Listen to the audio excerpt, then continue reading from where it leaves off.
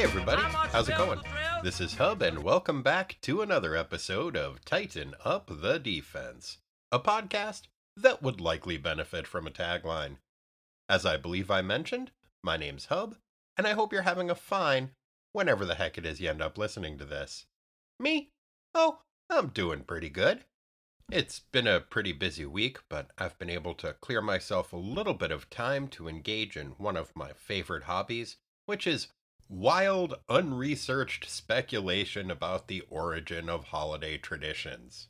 Like figuring out that on Easter, we hide our eggs from Jesus because he just came back from the dead and is probably super hungry. But you want to be able to find your eggs later after he goes back to sleep, so you dye them a bright color. Well, one tradition that's flummoxed me for a while is the whole Christmas tree thing. I know there's like evergreen boughs and Saturnalia and whatnot, but still, the idea of just bringing a tree inside of your house because it's Christmas always seemed like a weird flex to me. But I think I figured it out. Like all the best holiday traditions, it's about pranking ghosts. Just like on Halloween, you dress up in a scary costume to try to convince ghosts, hey, just a bunch of scary monsters here, nobody who needs eaten. And, the trick or treating thing, I think, is probably just a redistribution of candy. So you're shuffling it around so they don't know who's got the candy. Because I assume they would figure the person with the most candy has, I don't know, delicious marbled fat, and they'd want to eat them first. Ghosts eat people, right? Probably. And that's why you hollow out a pumpkin and put it out in front of your house so they think, oh, this guy just eats pumpkins. Gross. He's probably all lean and gamey. No thanks. Well, like Halloween, Christmas is traditionally a time for ghosts. And therefore, a great opportunity for ghost pranks. See, you don't want these spectral dipshits coming into your house and telling you to be a better person and remember Christmas pasts and then have to get up early in the morning and buy a goose or a turkey as big as a street urchin just to try to appease your undead visitors from the night before. No, who has the time for that? What, am I made of turkeys the size of a Dickensian waif? I am not. That is where Christmas trees come in. Jacob Marley and his 3 enforcers roll into your house. They see a Christmas tree. They're all like, wait a minute, I thought this was inside a house. But there's a tree, and it's got lights all over it. Looks kind of like stars. Fuck. We're outside, aren't we? Must have gotten this address wrong. The guy we're supposed to be haunting definitely lives inside. Well, shit. I guess we'll have to trick somebody else into buying a giant bird. Come on, guys. So, yeah, I figure that's probably why bringing a tree inside is a seasonal winter tradition. It's a ghost prank. So, I mean, we don't have a tree this year, but I think maybe I'll just move that couch out onto the porch. Then the ghosts will just wait out there for me to come home because they'll think the outside is inside. And eventually the sun will come up and they'll turn to stone. Unless that's trolls. I always mix those up. Well, either way, it's nice to have a porch couch. But enough of this rambling, seasonally appropriate though it might be. Let's talk about a comic book. Without any further ado, let's, do this. Today's synopsis rhyme is submitted by Laura. The eye of Agamotto flashes stylishly agape, the perfect counterpoint for Steve's carnation-colored cape. All forms of torso coverings the Hulk needs must eschew. But he likes jorts unintentional in a lovely larkspur hue. And Patsy's cat suit is as gold as a field of coreopsis. But before sartorially speaking, here's Hub with a synopsis. Synopsis? Thanks, Laura. I usually try to match Defenders synopsis rhymes with Defenders issues and New Teen Titans synopsis rhymes with New Teen Titans issues, but this week I didn't. New Teen Titans, Volume 2, Number 32, June 1987. Trivial Pursuit. Written by Paul Levitz and maybe Marv Wolfman a little. Draughted by Eduardo Barreto. Inked by Pablo Marcos. Lettered by Albert de Guzman. Colored by Adrienne Roy. And edited by Mike Gold, and maybe Marv Wolfman a little bit. Teen Titan Roll Call. Wonder Girl, Raven, Starfire, Cyborg, Nightwing. Previously in the new Teen Titans. After spending a year's worth of storyline battling Brother Blood and his eponymous church, our titular teenagers finally emerge triumphant over the surprisingly spry supposed septucentenarian but secretly 7th generation single centenarian supervillain and his strangely sanguinary sect. Hooray! And also, Gadzooks! Have we really seen the last of Brother Blood? How will the Titans celebrate their defeat of a creepy older jerk who was inappropriately obsessed with teenage heroes? And after spending most of this recent adventure as the brainwashed captive of a creepy cult, will Dick Grayson finally get a chance to show off his famous detective abilities? Stay tuned to find out. Okay, so it's a superhero comic. What do you think? By spending a long weekend with Terry Long, and if by detective abilities you mean moping and eavesdropping, then yes. Yes, he does. Starfire has just moved into her new apartment and is pretty stoked about it. After putting on a record, she flops on the couch and starts pulling petals off a flower and doing that he loves me not thing, which she says is an Earth game that Nightwing taught her. The fact that Dick taught her a game which is 1, not much of a game, and B, a fun way for his at-the-time girlfriend to speculate as to the nature of his feelings towards her, because he certainly isn't going to tell her what they are, is so on brand for a guy raised by Batman that it borders on self-parody. Coriander has barely finished ripping apart her foliage when a horn starts honking outside her window. It's Wonder Girl and her creepy ex-professor husband, Terry Long. They're here to pick up the Space Princess and drive her upstate for the weekend for some well-earned R&R with the rest of the Titans. Donna and Terry tease each other about their respective driving records in a way that doesn't make a ton of sense, then off they all go.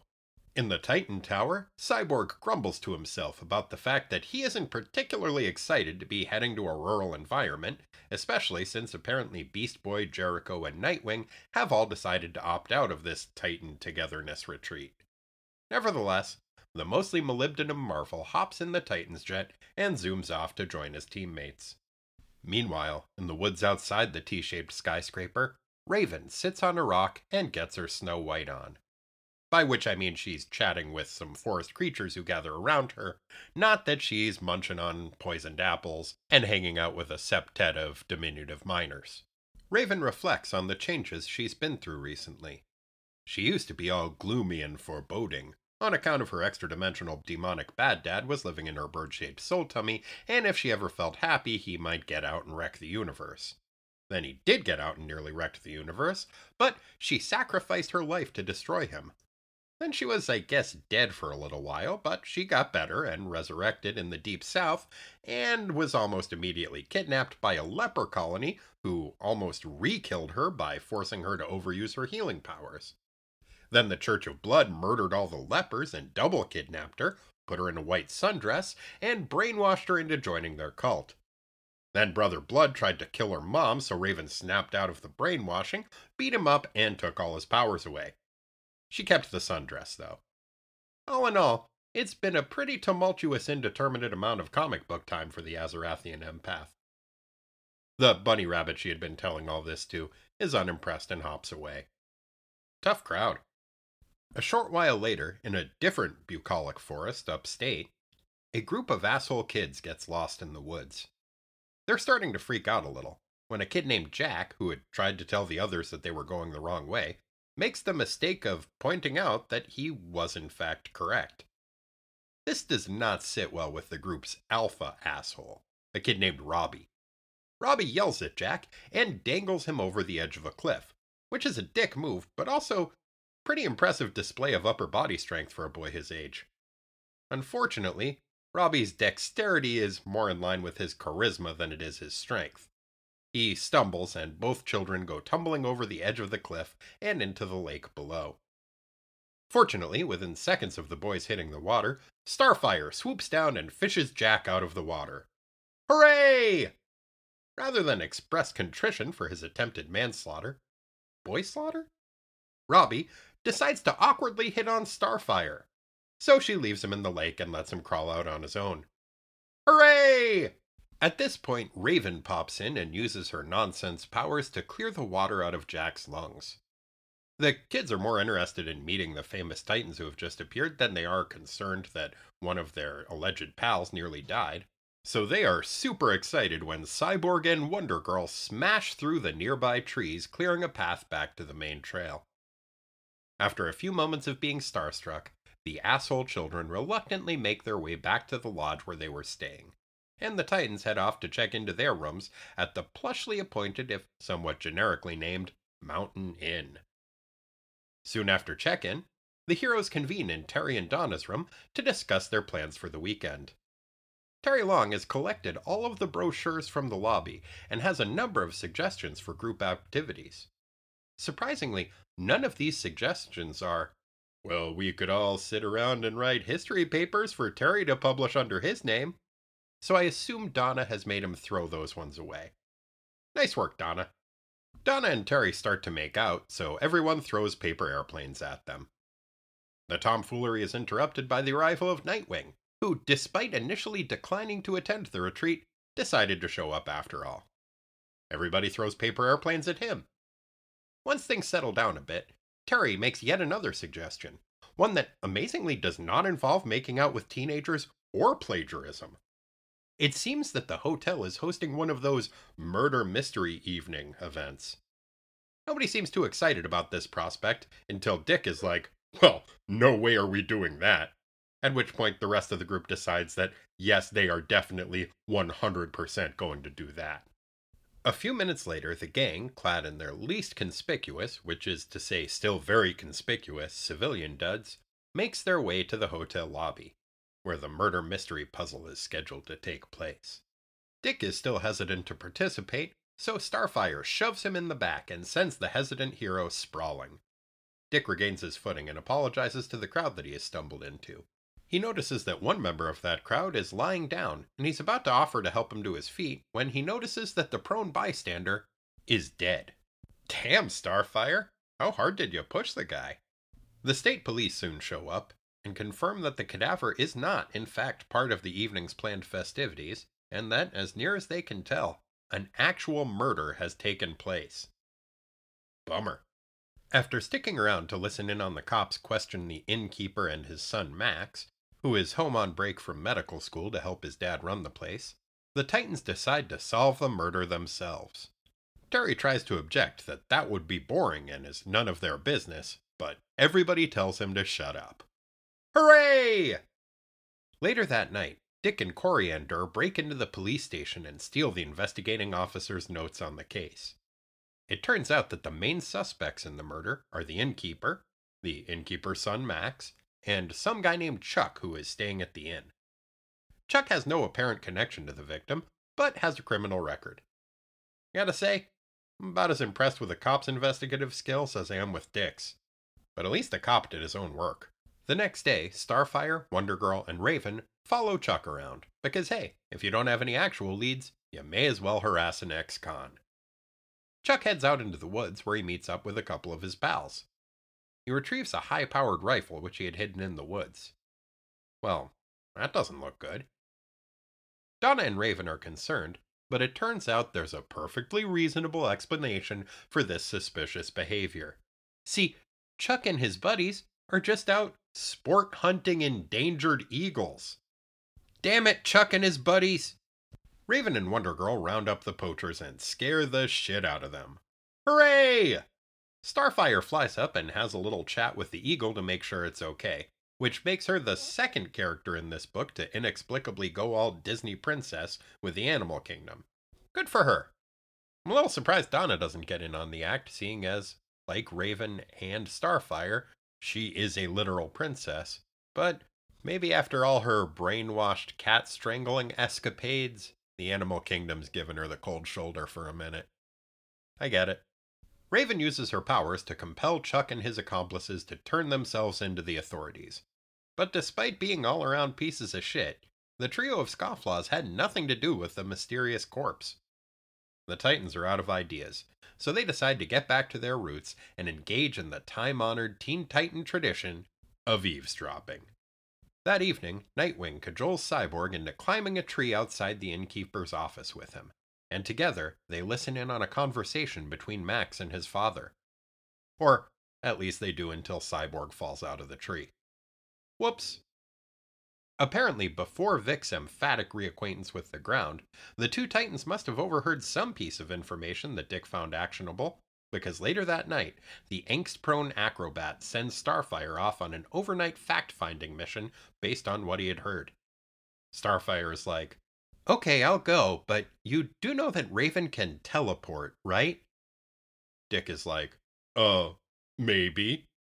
Starfire's like, "So, you're only sending me away because you don't want to be alone with me ever since I was forced into an arranged space marriage in a futile effort to keep my home planet from descending into a bloody civil war, right?" Dick is like, "Yeah, kinda." Starfire's like, "Okay, you're lucky I love you, you stupid self-absorbed idiot. Bye, Dick." And away she goes. Early the next morning, Starfire phones Dick and informs him that what she learned seems to confirm what he learned eavesdropping the previous night. Nightwing rounds up the gang and has them carry him over to the highway, where he leaps dramatically onto the hood of a speeding police cruiser to share what he has learned with the local gendarmes. Jeez, Putty, I know cell phones weren't that prevalent yet, but I'm pretty sure they had invented standing on the side of the road and waving your arms by 1987. I mean, it's not like your bright blue and yellow outfit would exactly blend in with the scenery. Anyway, the cop pulls over and Dick is like, "Hey dummy, I solved your case for you. Turns out, there was no murder. Max thought the addition of an honest-to-gosh corpse would spice up murder mystery night, so he swiped one from his medical school. His dad's super pissed at him about it, so try to go easy on the grave-robbing twerp, will ya? Oh, and you're welcome." Then Raven pops in and teleports Dick over to a nearby tree that Donna's hanging out in, so that the three heroes can giggle like ninnies together about what good crime solvers they are. The somewhat flustered police officer speeds off to the Mountain Inn to give that scamp Max a stern talking to about his cadaver-desecrating shenanigans. When the Titans finish laughing for no apparent reason, they too return to the inn to reconvene with Terry and enjoy the last day of their vacation. When they get there, Terry's impressed. He's like, "Wow, I can't believe that while I was here reading a mystery novel, you guys solved a real-life murder mystery." The Titans are like, "We sure did." I mean, if by solved you mean overheard someone confessing to, and if by murder you mean distasteful prank, then yeah, you totally solved a murder. Great job, guys. Dick is like, "And I know just how we should celebrate. Go out into the woods, find a clearing, and play the board game Clue." Everyone thinks that sounds terrible, so Cyborg tackles Dick, Starfire and Wonder Girl smack him with pillows, and Raven chucks the board game at the back of his head. Ouch. I mean, they're all laughing good-naturedly while they pummel him, but these guys have superpowers. I'm pretty sure Dick's going to be in traction for a while. The end. Except for an epilogue. Somewhere in a seedy part of Manhattan, a shadowy cabal meets and makes the ominous promise to one another that unless the Baltic, occasionally island nation of Zandia enjoys total freedom by tomorrow, New York City will be destroyed. Well, shit.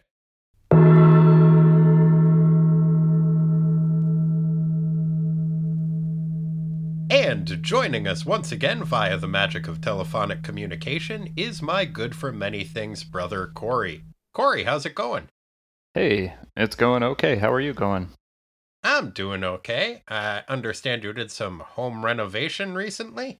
I did, yeah. I put in a floor in what's going to be Tina's yoga area. How was that? I really hate it. I hate laminate flooring. It is horrible and it's just dumb. It's so dumb. I'm sorry, Corey. It's okay.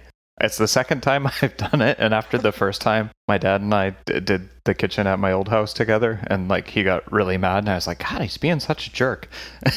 And I totally get it now. I had a construction rage incident where I kept trying to get this board to fit, and it wouldn't fit, and I got really mad, and I called it a bad name and threw it at the wall.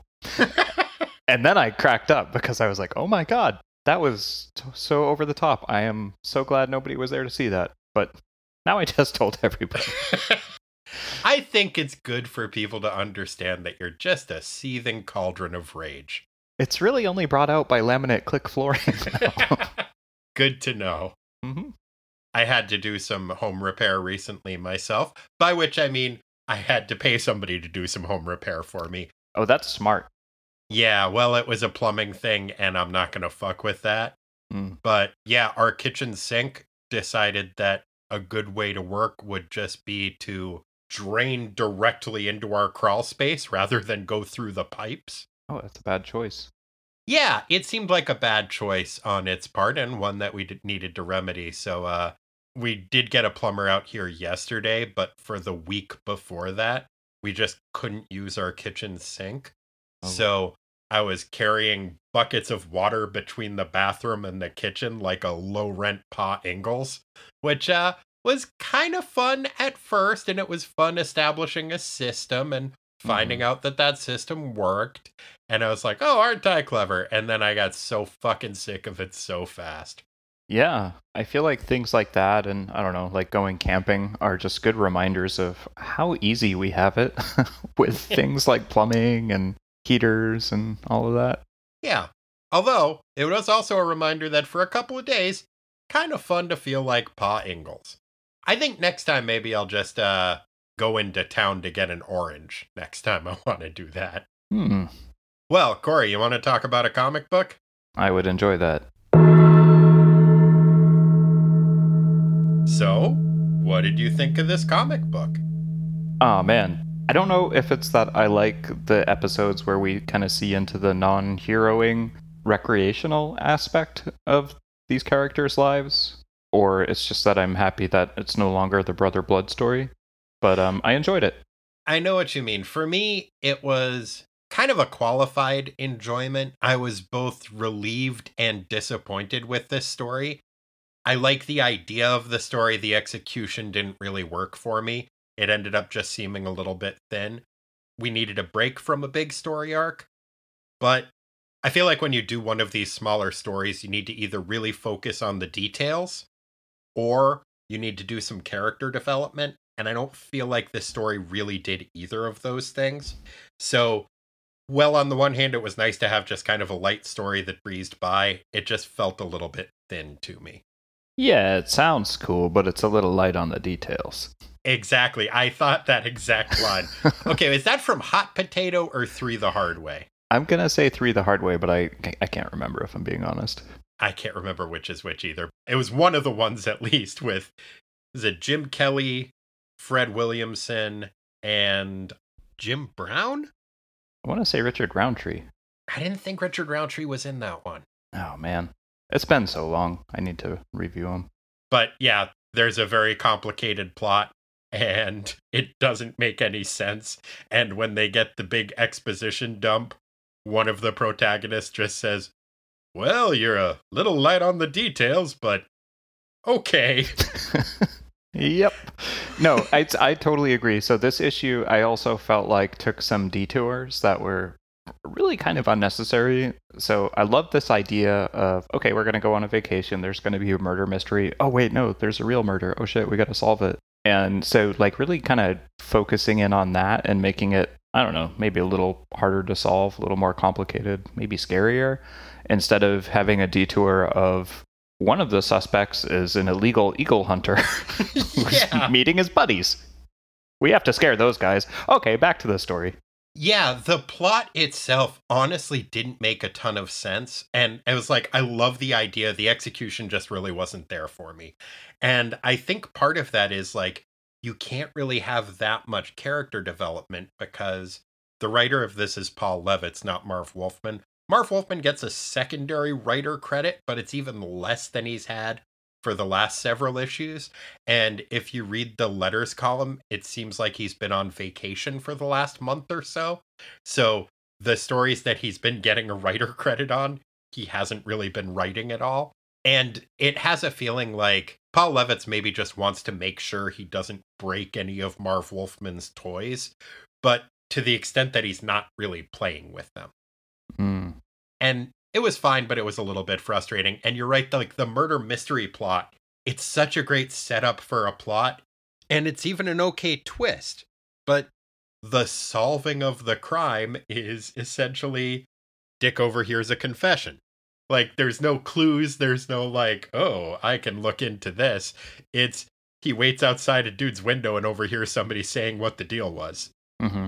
After coaxing Cyborg up there, despite clearly Cyborg saying, dude, I'm not comfortable with this. I've never climbed a tree before. I don't want to do this. And then he falls out of the tree. Not cool, Dick.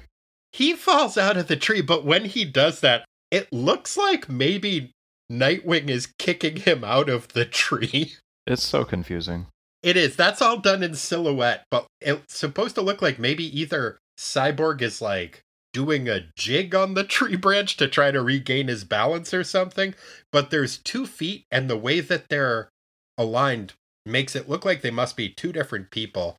And when you take that in conjunction with the panel before it, the look on Dick's face as he is standing behind Cyborg, I think he just kicked Vic out of the tree. Maybe as a prank?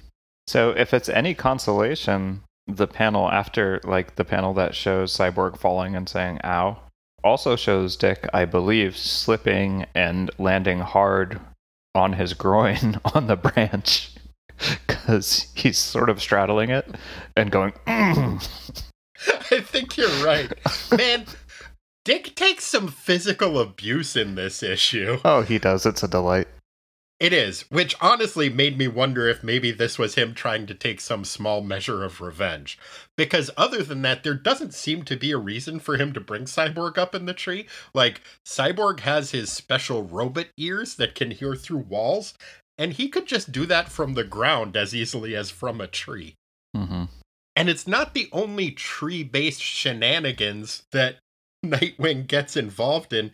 You see, after he informs the sheriff of what the deal was with the fake/real/fake again murder mystery, he and Donna hide in the tree and giggle. Mm-hmm. Did you know what they were laughing at there? I thought just they were like, that stupid old sheriff.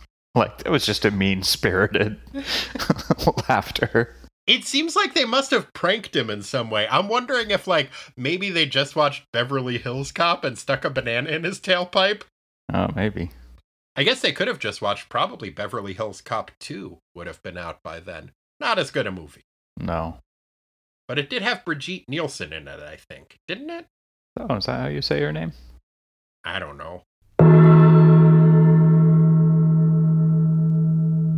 Speaking of the physical abuse Dick suffers, so tree branch to the groin was one that I had missed, but even discounting that, you get on page 11 when he first shows up in the hotel room.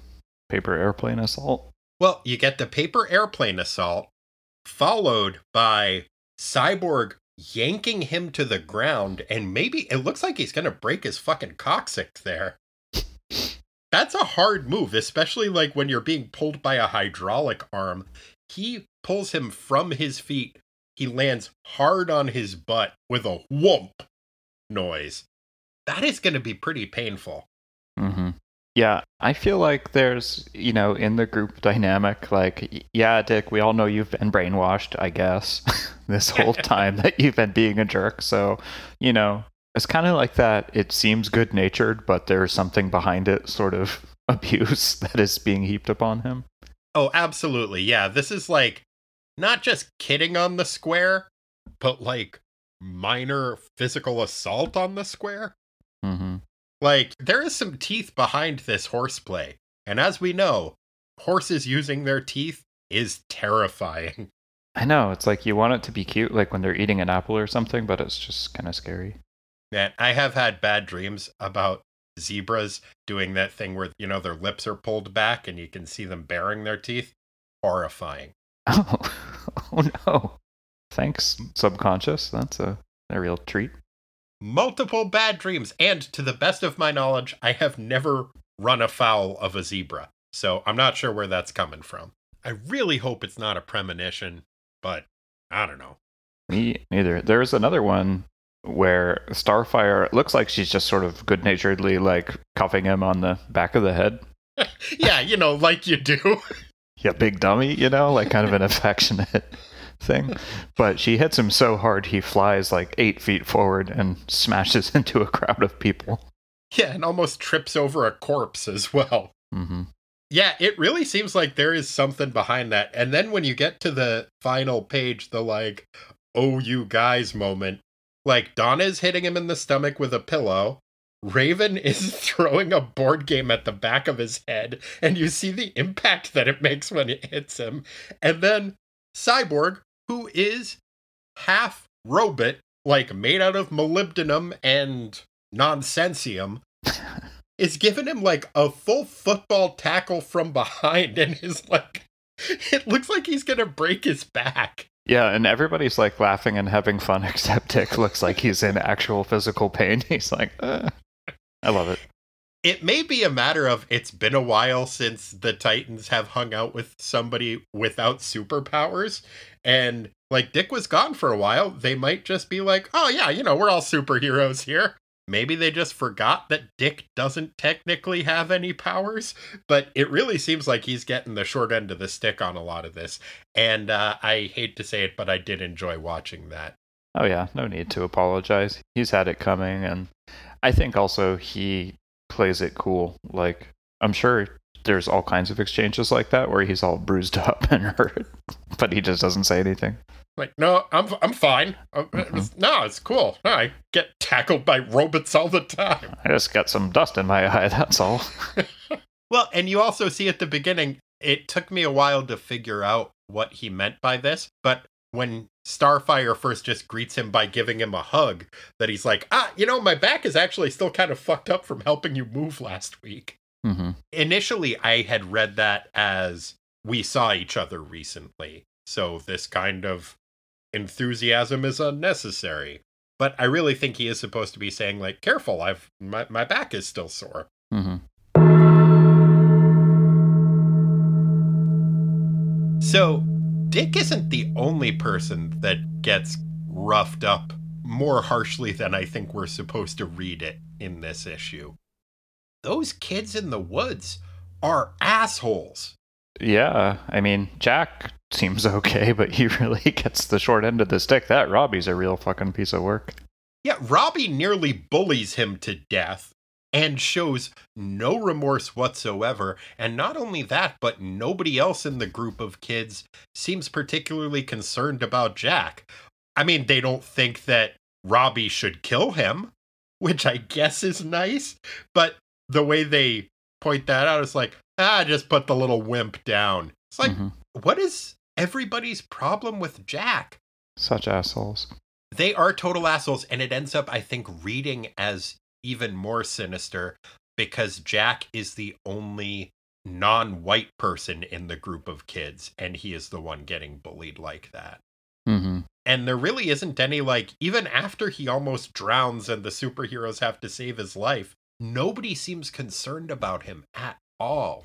Yeah, there is a nice little passive-aggressive bit, though, where I think it's Starfire rescues Jack, and the kids are like, what about Robbie? And she's like, oh, he'll be fine.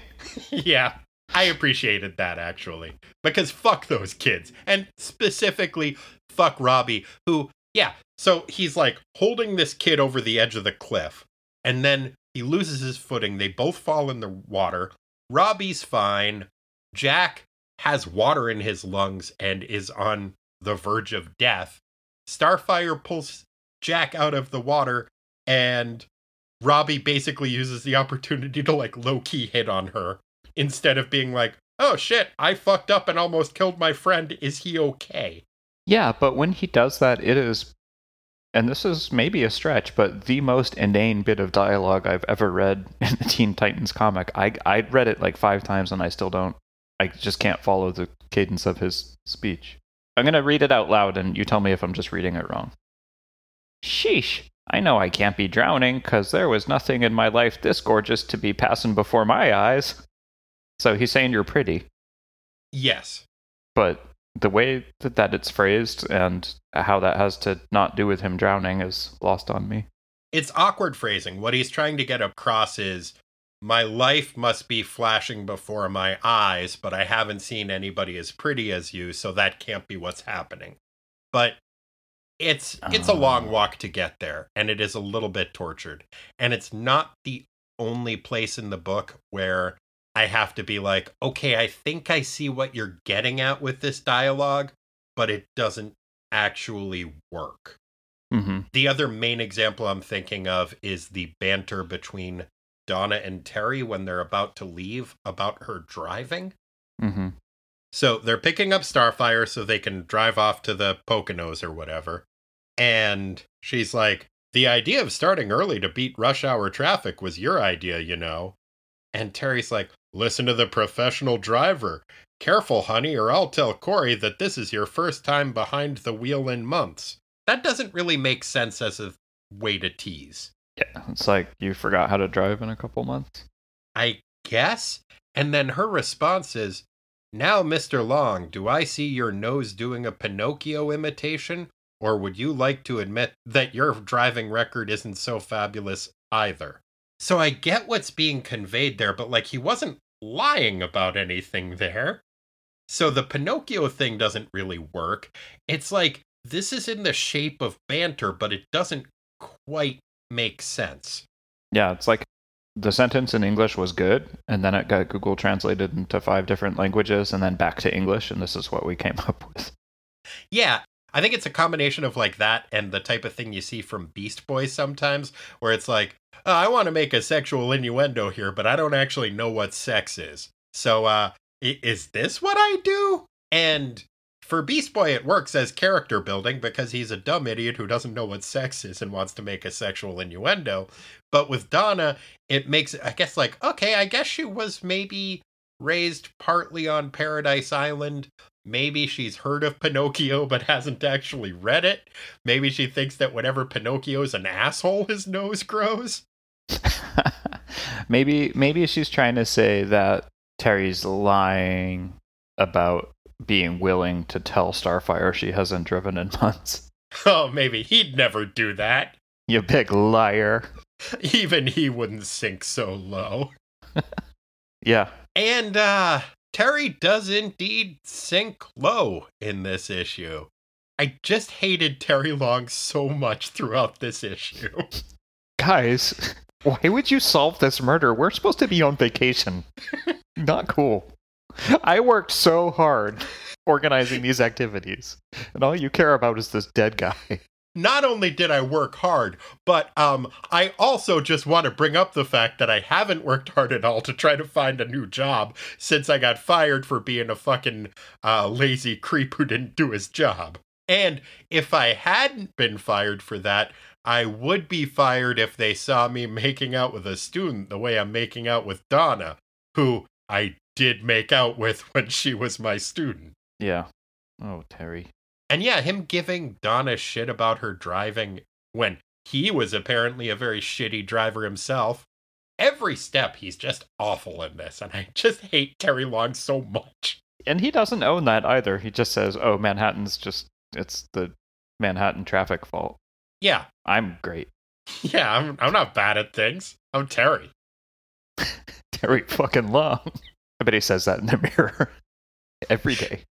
Do you think, and we're getting a little bit ahead of ourselves here, but do you think he says that in the mirror while he's wearing his General Zod vacation outfit that he's wearing in this issue? Yeah. I gotta say, I hate the guy, but man, he pulled off that Zod look pretty good. He totally did. I kind of want a deep V black jumpsuit. Mm-hmm. I think I said he's a sexy ninja. Yeah, my notes on Terry said, Terry is the fucking worst. Driving thing, student thing, not trying to find a job thing.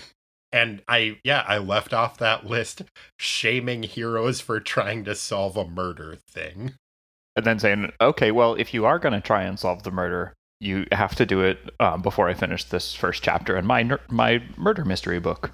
Yeah, and I think they did, but also it took them 3 days to solve the murder, which means that Terry's a very slow reader. Which makes you wonder if he was not only trying to get Donna to write his papers for him, but also maybe read them to him. Speaking of murder mysteries, what do you think Max, the college student's plan was? I think Max was a fucking idiot. I think he was like, well, if there's a real dead body, it'll be more compelling. Which doesn't make any damn sense. Yeah, it'll be more fun for everybody if I steal a corpse from my medical school and put it in my dad's inn? What?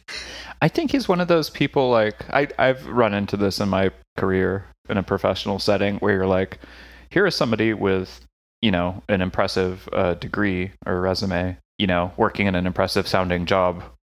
And I just can't for the life of me fathom how this happened, because I've had a conversation with these people. And I think it's like that. I just think he's a big dummy. He didn't think it through. You know what'll make this more fun for everybody? Grave robbing. Mm-hmm. It seems so logical. I have access to all of these corpses. Specifically the corpse of Mr. Jobbins. Mm-hmm. Nobody's gonna miss old Jobbins. He was a real piece of shit. Yeah, I don't know. I just can't.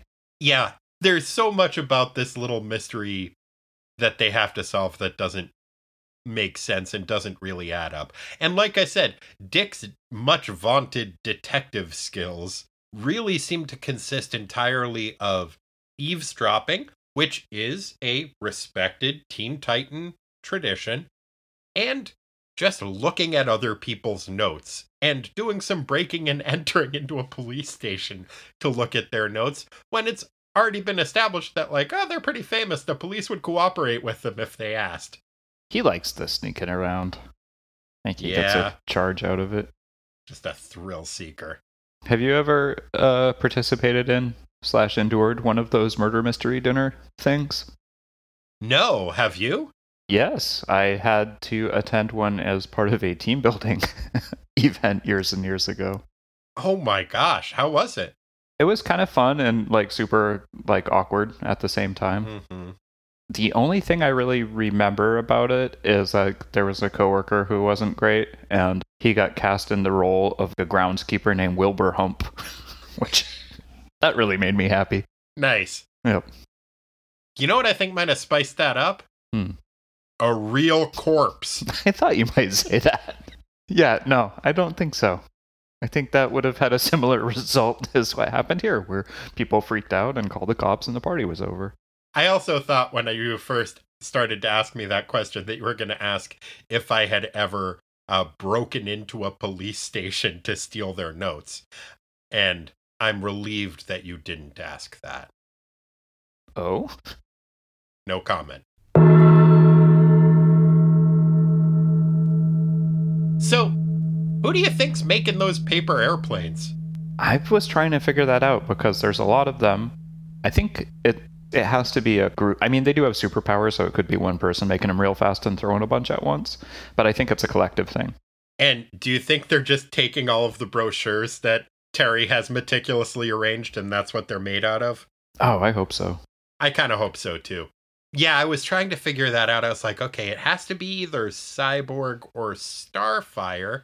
But you see that, like, it happens before Dick enters the room. And then as soon as Dick enters the room, a paper airplane interrupts Donna and Terry from kissing, which is good. But it's like, wait, did Dick throw that? Where did he get the paper airplane from? And then immediately after, he gets hit with 3 paper airplanes. I mean, I get that this conveys a kind of, like, fun, convivial atmosphere, but where are those paper airplanes coming from? Yeah, that's the real mystery here. You know what would make that more fun? A real airplane crashed into the hotel room. Yep, exactly. I don't know why I said a real dead airplane, but same thing. Yeah.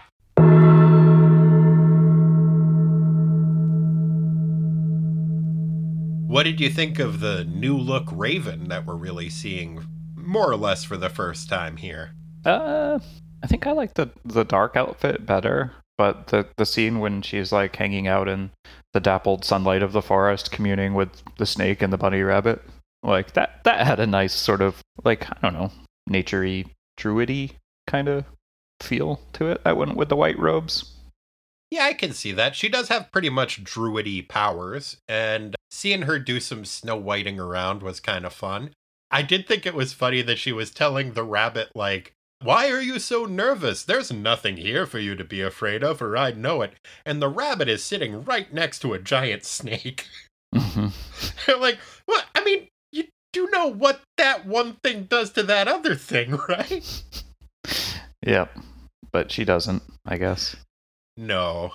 The main thing I noticed about her look, because we've seen the white outfit a few issues ago, and I think it's a decent look for her. I think I liked the dark robes better, but it makes sense to mix it up a little bit.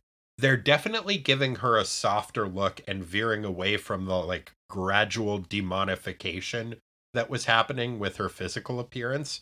But I noticed that her hairline changed. She no longer has a widow's peak. I'm wondering if she has it filled in a little bit. Like, I wonder if there's a specific hair club for reformed villains. It's like, well, you're not evil anymore, so we need to get you a less evil hairline. I think maybe she changed the styling. She's just brushing it down. She's like, oh, that looked a little too much. So, gonna tone down the widow's peak thing. Maybe, because she was going full Lugosi Dracula for a while, and now she's got like some softer bangs and yeah, seems to have a more like traditional hairline that is away from the like cartoonish villainous vampire of Brother Blood and you know, the Count. So yeah, I just like the idea of there being a specific like hair club for villains. More hair down the drain. Dr. Murder, it's time to call New England Associates. They can help the way you look. They can help the way that I look. Well, maybe not you, Dr. Murder. Oh, nobody's going to understand that. I think we might be the only people who have seen that commercial, because I have tried so hard to find it online. It was on all the time, was it not? Yes, it absolutely was. I've found other New England Associates commercials, but not the one where Steve is sadly combing hair down his kitchen sink. More hair down the drain. They can help the way I look? Yep. Fucking Steve. I don't know, Steve. You know what I don't like about the new Raven is the way that her teammates are treating her, where they're like, hey, I know you've kind of been through a lot with the whole demon dad and the brainwashing and the being almost the second most feared / powerful person in the world. And the dying. But lighten up. Smile. Yeah, you'd look prettier if you smiled. Mm-hmm. And then Donna really doubles down. She just threatens her, oh yeah? Well, I'm going to teach you to dance tomorrow. I read that, man. I was just like, I started getting heart palpitations. I was like, ooh. I've been in that boat before. That's not fun at all. I mean, to be fair, we did win that siblings dance contest. I know, but things have just gone downhill from there, man. Those were the glory days. I know. Yeah, and also, whenever she uses her powers now, before it was causing her a great deal of anguish, and you would see, like, the pain on her face. But now it's just her eyes are constantly welled up with tears whenever she uses her power. Like, it's just too much for her. Mm-hmm. And it's a lot. Yeah, I feel like she's one of the most, I guess, sympathetic characters where it's just, she really has the shittiest power. Like, from a user perspective. Yeah, no kidding. I think it's telling that her superpower is literally to perform emotional labor. If I was her, I would just wait in the car for all of their adventures. Mm-hmm. What did you think of the art in this issue? I thought it was pretty good. I feel like the emotion on faces was well captured. I really dug the silhouette bits. Yeah, I thought the silhouette bits were really well done. I think overall the art is very good. I gotta say, I miss Romeo Tangal. We have Pablo Marcos doing the inks on this, who coincidentally is doing the inks on the Defenders issues that we've been covering too. And he does a good job for the most part, but there are a couple of differences that really stood out to me. One of the main ones is the depiction of Starfire. She's drawn in a like smoother, more cartoony style than the rest of the characters.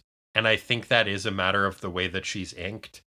And I think it kind of works in making her appear maybe a little bit more alien. But the main effect that it has to me is it makes her look much younger. And that wouldn't be as much of a problem if she wasn't also being drawn in a very like cheesecake sexy way. And Levitz is writing her in a way that really emphasizes her enthusiastic naivete. And it just kind of combines in a way that strikes me as kind of creepy. Were you getting that at all or not really? Yeah, no, I somehow didn't really pick that out. Maybe it was just me. There was some weird word choice that Cyborg uses. I feel like of the characters in this book, since Paul Levitz has taken over, Cyborg's the one that he has kind of struggled to capture his voice the most. And it's not the first time that it's come up. I think a couple of issues ago, he just kept saying the word bull. And in this one, he keeps saying the word nutty. That nutty hybrid gang. The nutty hybrid gang, but like within the same page, he also says, watching Joey paint those nutty paintings of his. Mm-hmm. And then there is a third one later on in the book, which I believe is also Cyborg.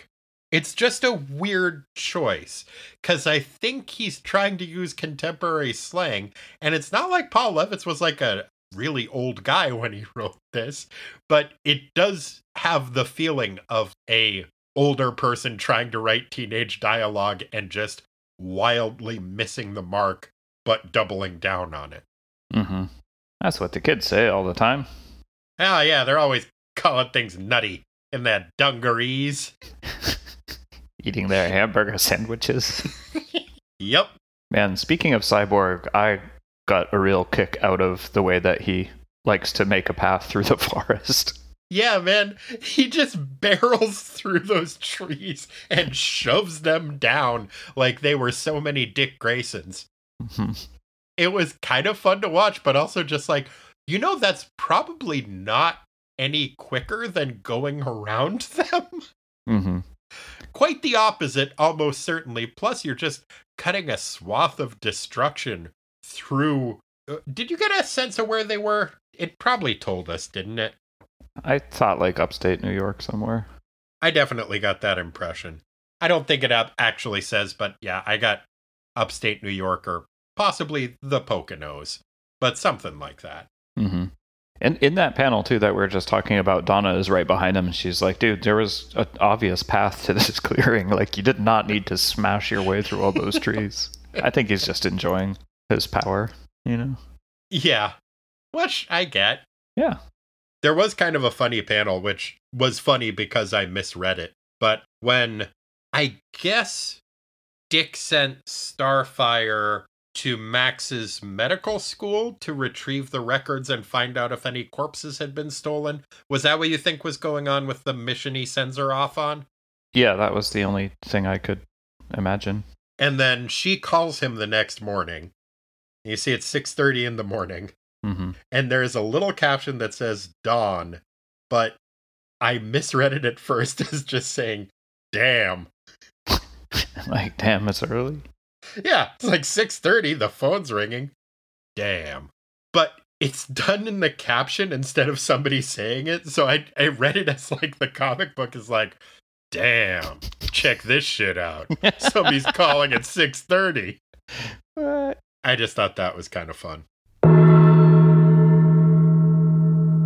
Well, we got a lot more to get to, but I think it's all going to come up in the minutia. You ready if we cut over to the minutia? Sure, let's do it. All right. Rick, would you mind singing us in? We got minutia. It's not the biggest part, it's just minutia. Like Corey eating farts, we got minutia. Time to sweat the small stuff. Thanks, Rick.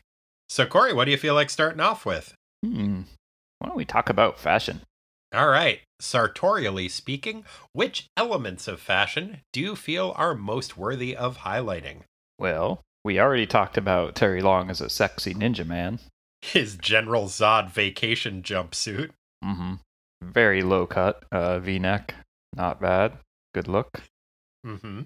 But man, Starfire really steals the show in her getup, which is like a muscle shirt and short shorts that are magenta or maybe like bright pink. Mm-hmm. And some Velcro shoes and kind of like fuzzy, like not quite leg warmers, but like really thick socks. Yeah, like ankle warmers, maybe? Ankle warmers, yeah.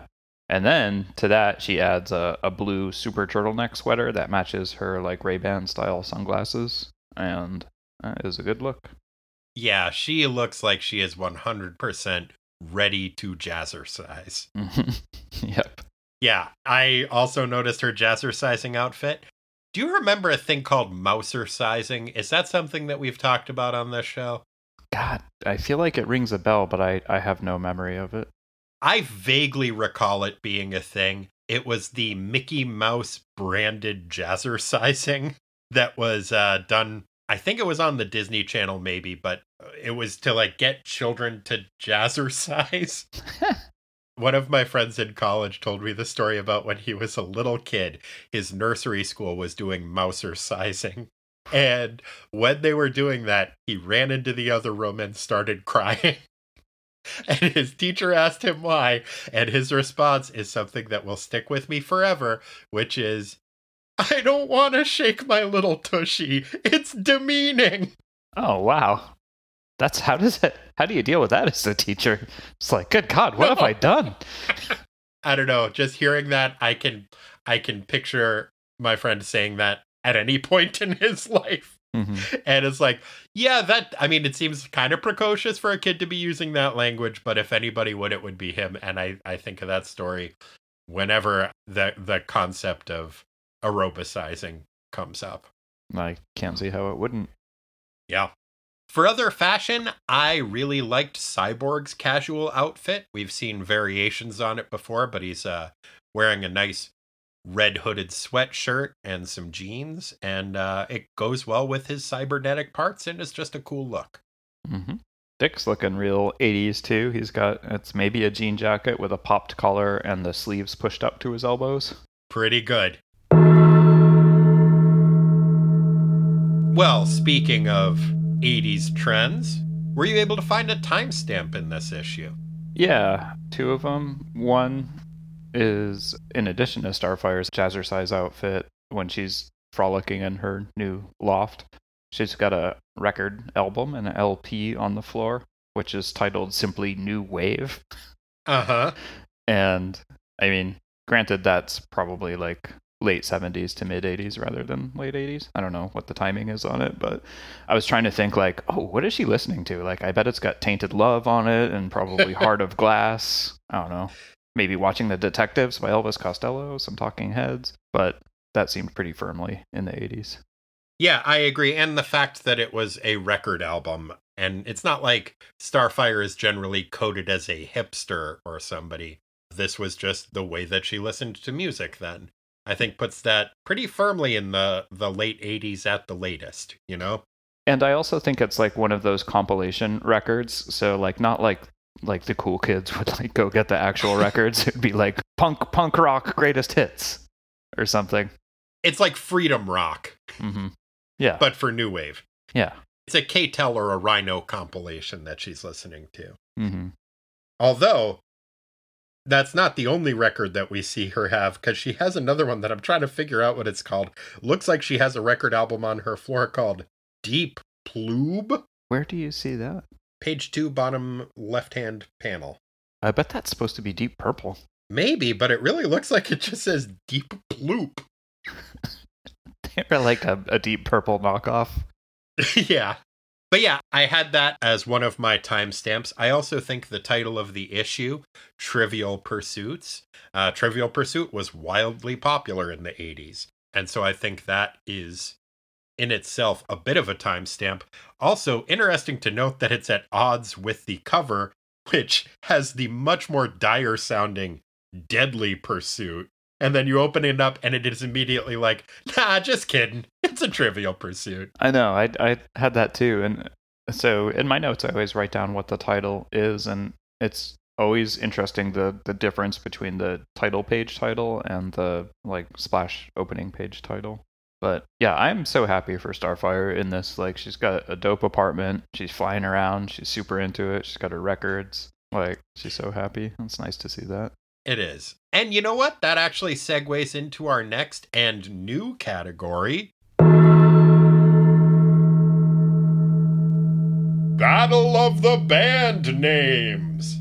So, in our last contest, we had the Polychromatic Rainbow of Descent, which was a name that we got from New Teen Titans number 31, going up against a name that we got from the Defenders number 87, the $1 Million Cowboys. So I posted a Twitter poll, and it was actually pretty close, but Polychromatic Rainbow of Descent is the winner. Nice. So, who do we have going up against Polychromatic Rainbow of Descent this week? Will they be able to unseat them? What band name were you able to find in this issue? Well, it was tough to find one that had more than 5 words in it, like Polychromatic Rainbow of Descent, but I think I pulled it off. Okay. And this is a band that I guess it hadn't really quite been invented yet, but I'm thinking they're like post-rock, like Mogwai or Godspeed You Black Emperor, or This Will Destroy You, stuff like that. And they are called After the Dawn, Comes the Day. Ooh. From a bit of exposition on page 24. Yeah, it's pretty good. I had a couple that I was choosing from. None of them were as long as yours, though. The first one that I found was the Nutty Hybrid Gang. And I don't think that's quite got it. Like, I can see that being like a swing revival band. Like, oh no. Like the Squirrel Nut Zippers. But that might just be because of the Nutty Squirrel association. Then I found what I think might be a pretty decent, I don't know, like metal band, like maybe Power Violence or something, called Power from Blood. Whoa.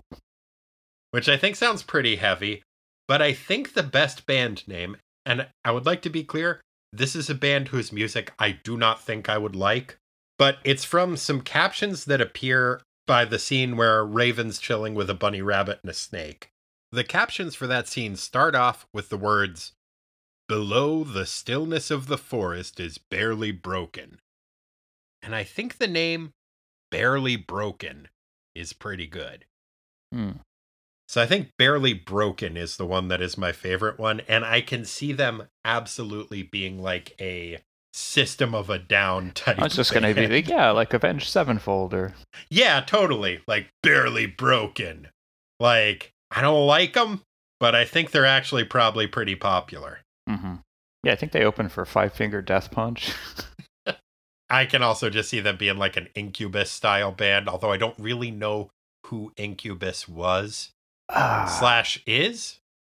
Are they still around? I don't really know. I feel like if you played me their music, I would be like, oh yeah, that's them, but I can't name any of their songs. I couldn't either, but I don't know. What do you think? After the Dawn Comes the Day or Barely Broken? There is one more wild card, which is kind of like paraphrased from some of the dialogue, which is Game of Murder. Yeah, It sounded a little dark, so I didn't want to necessarily throw it out there, but you could see that being like a, I think that's good too, but it's never actually said that way, is it? You said that was a paraphrasing? Yeah, so we have to use a direct... I think it has to be a direct quote, because there were a couple of like paraphrases that I was just like, ooh, that's so close to being a good band name, but like they said this instead of the in it or something, Mm-hmm. I think it has to be a direct quote. I say let's go with Barely Broken. Okay. If nothing else, that will take less time to type in a Twitter poll. I don't see that unseating the polychromatic business, but I don't think it necessarily will, but I think it'll maybe give it the best run for its money. let's do it. Okay. So I will post that Twitter poll and make sure to vote. And let's just hope that the $1 Million Cowboys lawsuit doesn't overturn the results of last week's election. Oh, man, I don't know. That could financially break this podcast. If it does, it would be barely broken. Oh. Who did you have as this issue's president of the drama club? Which character acted, or rather overacted, in the most dramatic fashion in this issue? Yeah, it's funny how sometimes subtlety can be going over the top, but for sitting in the dappled sunlight trying to get a snake and a bunny rabbit to get along whilst weeping, I had Raven. I like that that's subtle. Like, usually I go for, like, the big, like, gesticulations, grabbing of the heart, shaking of the fist type stuff. She's really just sitting on a rock being weepy with some animals, but I don't know. The setting really sealed the deal for me. Yeah, I think that's a solid choice. I did consider Raven, and I had her as my backup, if for no other reason than the sheer amount of times in this issue that it is a close-up on her face with her eyes welling with tears. I think there's like 4 or 5 panels of that. Mm-hmm. Yep. But ultimately, I ended up going with Dick Grayson for pulling the old, I'm not gonna go. Wait, you're gonna go without me? Okay, fine, I'll go. But I'll complain the whole time and make it all about me. Mm. I feel like that is a very high drama move. And I felt like that was what Dick was up to in this. Yeah, in particular, the way that his expressions are drawn on a couple of the panels on page 23 when he and Starfire are on the balcony having a big talk. There's a scene in which she touches his shoulder and he looks at it like her hand is like a leech or something, like really gross. It made me think that she was hitting him. Like, just with the amount of abuse that he does take in this issue, I was like, well, there she goes again. Mm-hmm. It was so well drawn, though. Like, and also the panel, like, right before that, she's like, admit it, you're afraid to be with me. And he's just, like, sulky and sullenly staring off into space. Yeah, no, I'm not. Mm-hmm. You're afraid to be with you. Yeah, that's really captures the dickishness of his behavior. Agreed. And I don't know, that seems like it might be a preview of... Who did you have as your Aqualad, the greatest of Teen Titans, and who did you have as your Beast Boy, the worst of Teen Titans? Let's start with the worst. So, as runner-up, I had Donna, because I don't like a thread of dance. Like, that's not nice. Like, Raven's just getting back on her feet. You'd leave her alone. I'm like, oh, you'd be prettier if you smile. Oh, yeah, we're going to go salsa. I was like, dude, I don't want to do that. Oh, you'll love it. That's bullshit. Yeah. So you would unironically make the statement, don't threaten me with a good time. Yes. All right. But I do feel like Dick's behavior, especially in regards to how he treated and continues to treat Starfire, edged Donna out in the role of this issue's Beast Boy. I had Dick as my backup for the reasons that we mentioned. To his credit, he did correct himself that he does now know that Starfire's husband is not her brother. He makes a point of saying, since you married Captain Papadopoulos or Karis or whatever, and not repeating his mistake that it was Riander. So that's nice. But then he undoes any goodwill that would have earned him by suggesting that they all bring a board game out into a clearing in the middle of the woods to play Clue, which is just a dumb plan. You're going to lose some pieces, and then you're not going to be able to play it next time. Yep. Don't bring a board game into the woods. So that is why I was tempted to go with Dick, but ultimately I had to go with Cyborg. You get unnecessary deforestation. You get him being the one who tells Raven, you'd be prettier if you smiled, which automatically any dude saying that to any lady earns him the worst. And him nearly breaking Dick's coccyx by just pulling him roughly to the floor like that when Dick first shows up. I had to go with Cyborg. I I like Cyborg. I think he was in some ways pretty fun in this issue, but he was the worst. I actually had him in my running for an Aqualad, but due to those issues and also possibly that he just fell out of that tree rather than Dick pushing him out. I think it's pretty clear that Dick kicked him out of that tree, but I guess it could go either way. Well, in that case, it reinforces my choice for Dick being the Beast Boy in this issue, because that's not cool. So then for me, it came down to Starfire and Raven, who I feel both performed admirably. And since it's been so long and she's been on the bad guy side of things for a while, I wanted to give the nod to Raven. She scared those eagle hunters real good and rescued that kid and tried to assuage the fears of that bunny rabbit next to that snake. Which I guess that could go either way. But anyway, yeah, I'm going to stick with it. Raven, good job. Okay, it was a toss-up for me as well between those two, and I went with Starfire, but I think they're both really solid choices. Starfire had a hand in most of the things that you had Raven on the board for doing. Like, she also helped rescue that kid, she also helped scare the hunter, and she just maintained a really good attitude throughout, and was just, fun-loving. I like her non-pretentious record collection. Sometimes you just want to get a collection of the new wave hits, Mm-hmm. I'm fine with a best of album. Oh yeah, I didn't mean to disparage that earlier. I've been known to be very fond of those, especially the Ohio Players' greatest hits. But yeah, I decided to go with Starfire. I thought she was a lot of fun. Likewise. And I liked that she shoved Dick into a corpse at one point. Just by smacking him on the back of the head. That's a heck of a smack. Yup. What was your favorite panel? Gosh, I guess I had 3 to choose from. On page 5, Raven sitting in the dappled sunlight, communing with the forest critters. I thought was really nicely rendered, especially like the detail put into the foliage and whatnot. I really liked all of the silhouette work when Dick and Cyborg are climbing the tree, but in particular that first one that's got like a purple background that really captures that setting sunlight just after dusk kind of feel on page 21. But I think my favorite I called Dick Attack, and that's on page 26, and it's when everybody's throwing pillows, tackling, and board game, hitting him in the back of the head. It's just so comical because everybody's just having a hoot except Dick, who's just like, ow! That was my favorite too. I loved that. I liked the picture of him puckishly holding up the clue board right before that. But yeah, my favorite is just everybody having a great time beating the shit out of Dick Grayson. There were others I had as the backup. I liked Raven chasing away the eagle poachers.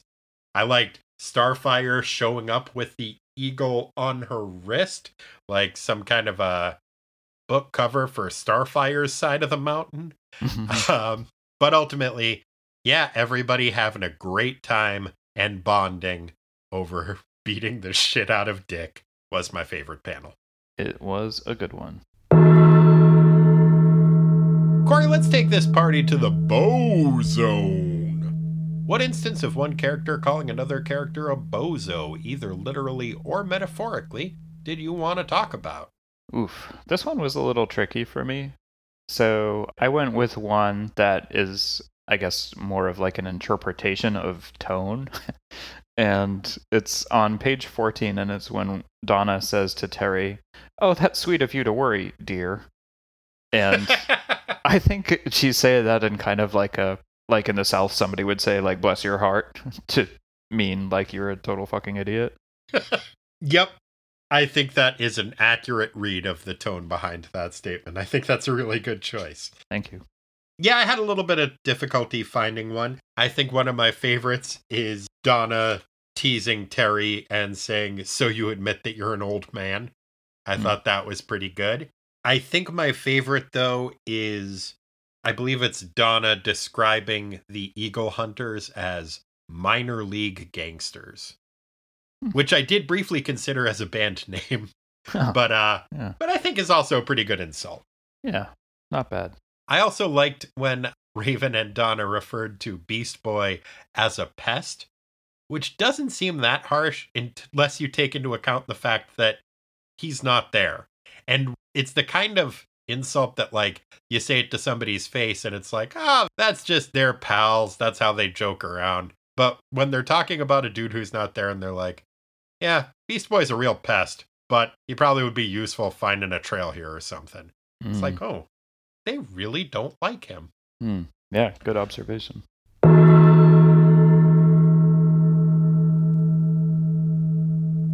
Well, Corey, I have but one final question I must put to you. Wapoot! In the year of our Lord, 1988, and the month of our Lord, August, as we do go by the date of the reprints, although I think, honestly, this might be the first month that they stopped doing the reprints. So it kind of, at this point, it seems like we're just picking an arbitrary date that's a month after the last of the reprints. So I don't know if we're going to keep doing that or not. But anyway, for whatever reason, possibly no good reason, in the year of our Lord 1988 and the month of our Lord August, what was Aqualad probably up to? Well, little background before we get into August of 88. So I can't remember if you knew this or not, but Aqualad actually had a little bit of a lecture circuit in universities going on, talking about marine biology and fish communication, etc. Things well in his wheelhouse. So he really fascinated a young Matt Biondi in a lecture that he was giving at UC Berkeley previous, and Matt came up to him after and was like, oh, that's really interesting. And essentially they struck up a friendship, especially when Aqualad realized that Matt was an avid competitive swimmer. And so they started hanging out, going for swims together and whatnot. And Aqualad was amazed. Like, this kid had some real athletic potential. And so he decided to share with him a little secret that he called the Atlantean flip, which is just a special kicking technique to give you a little bit of an edge, which Biondi pulled out in one of his competitive events in the 1988 Olympics. And he was able to basically set the record in the 100-meter freestyle, the first time that anybody had done it under 49 seconds, and just really kicked butt. And that's all thanks to Aqualad. And afterwards, they didn't catch it, but he did thank that things worked out such that he attended that lecture on fish communication back at UC Berkeley, crediting his win at the Olympics that year. Wow. Good to know. Well, that was one thing that Aqualad was up to in the apparently arbitrary date of August of 1988, but it wasn't the only thing he was up to that month. One of the things he was up to was watching the U.S. presidential election that year. And he tried to tune in to both of the major parties' national conventions, and so he watched, because he felt like he should keep apprised of what was going on, the Republican National Convention, and saw George H.W. Bush give his acceptance speech. That's the speech where Bush made the famous statement, "Read my lips, no new taxes." As we know, Aqualad is a bit of a literalist, and so, trying to give the candidate a fair shake, when George Bush said, "Read my lips," Aqualad plugged his ears up and tried to read his lips. Unfortunately, Aqualad's not great at lip reading, so he thought he heard this presidential candidate, who was in the lead in the polls, announce, "No new taffies." And he said, "Oh no! I've been trying to develop my new freshwater taffy for years now. We all know how wildly popular saltwater taffy is. I've been trying to work out a freshwater taffy, also a brackish water taffy, but I don't see that one selling too well. So I better get cracking on this if I want it out before the election."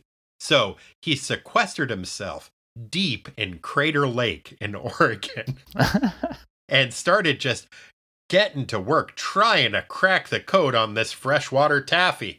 And he left some notes letting his friends know what was going on with that. And they're like, "Oh, that's not what he said. He can take his time with his taffy deal. There's no pressure." But they had trouble getting down there to talk to him. Fortunately, earlier in that month, on August 1st, in fact, the Deep Rover, a one-man research sub, made its debut and was unveiled at Crater Lake in Oregon. So Dick Grayson was able to hop into that machine and zoom down to the bottom or near the bottom of Crater Lake. I don't know that they've ever actually found the bottom of Crater Lake, but he was able to go up to Aqualad and held up a sign that said, "It's okay, he said taxes." And Aqualad breathed a deep sigh of relief and headed up to the surface. Nice. And that is what Aqualad was probably up to in August of 1988. Oof, what a month.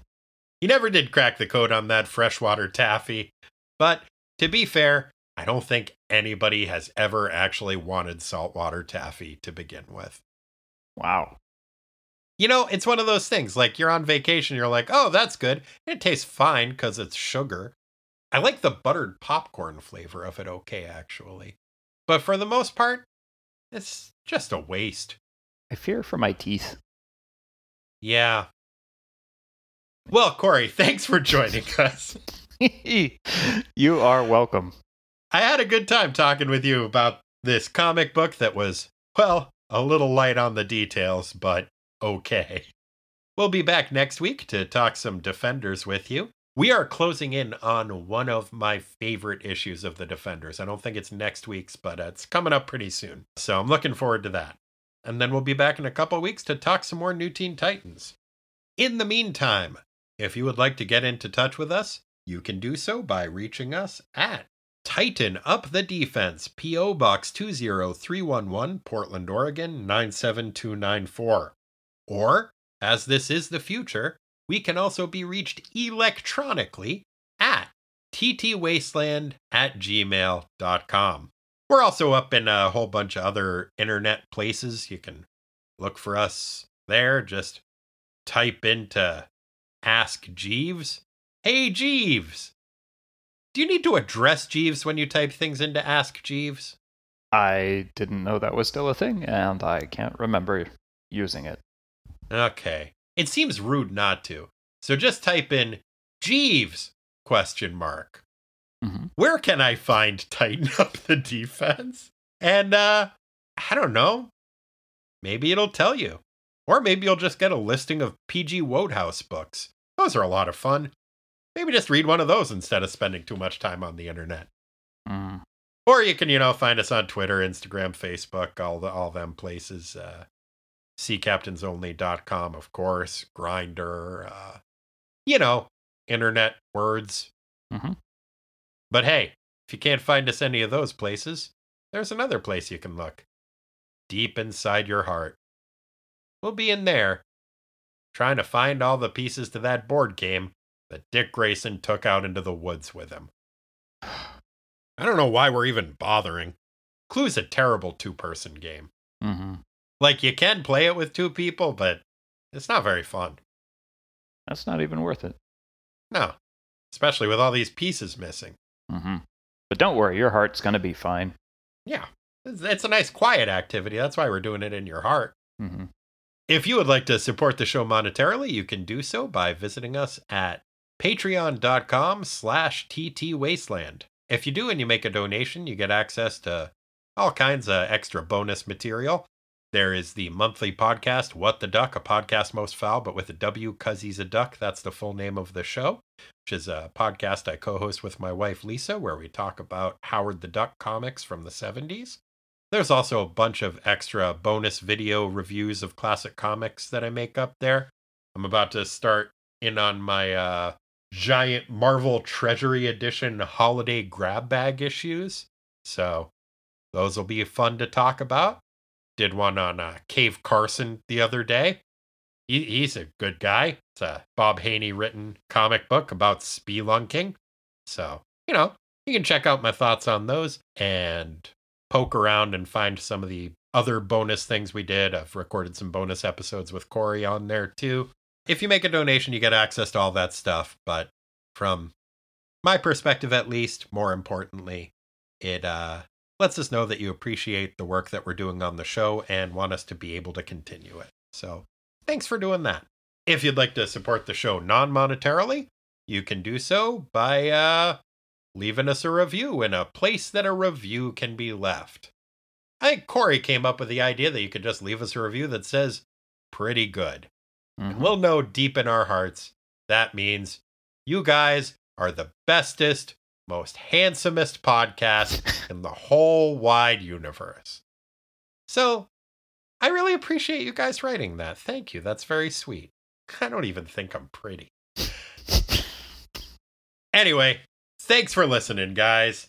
And until next time, remember, a corpse isn't necessarily the best way to improve a family game night. And that's one to grow on. Bye. Bye, guys. And they know it.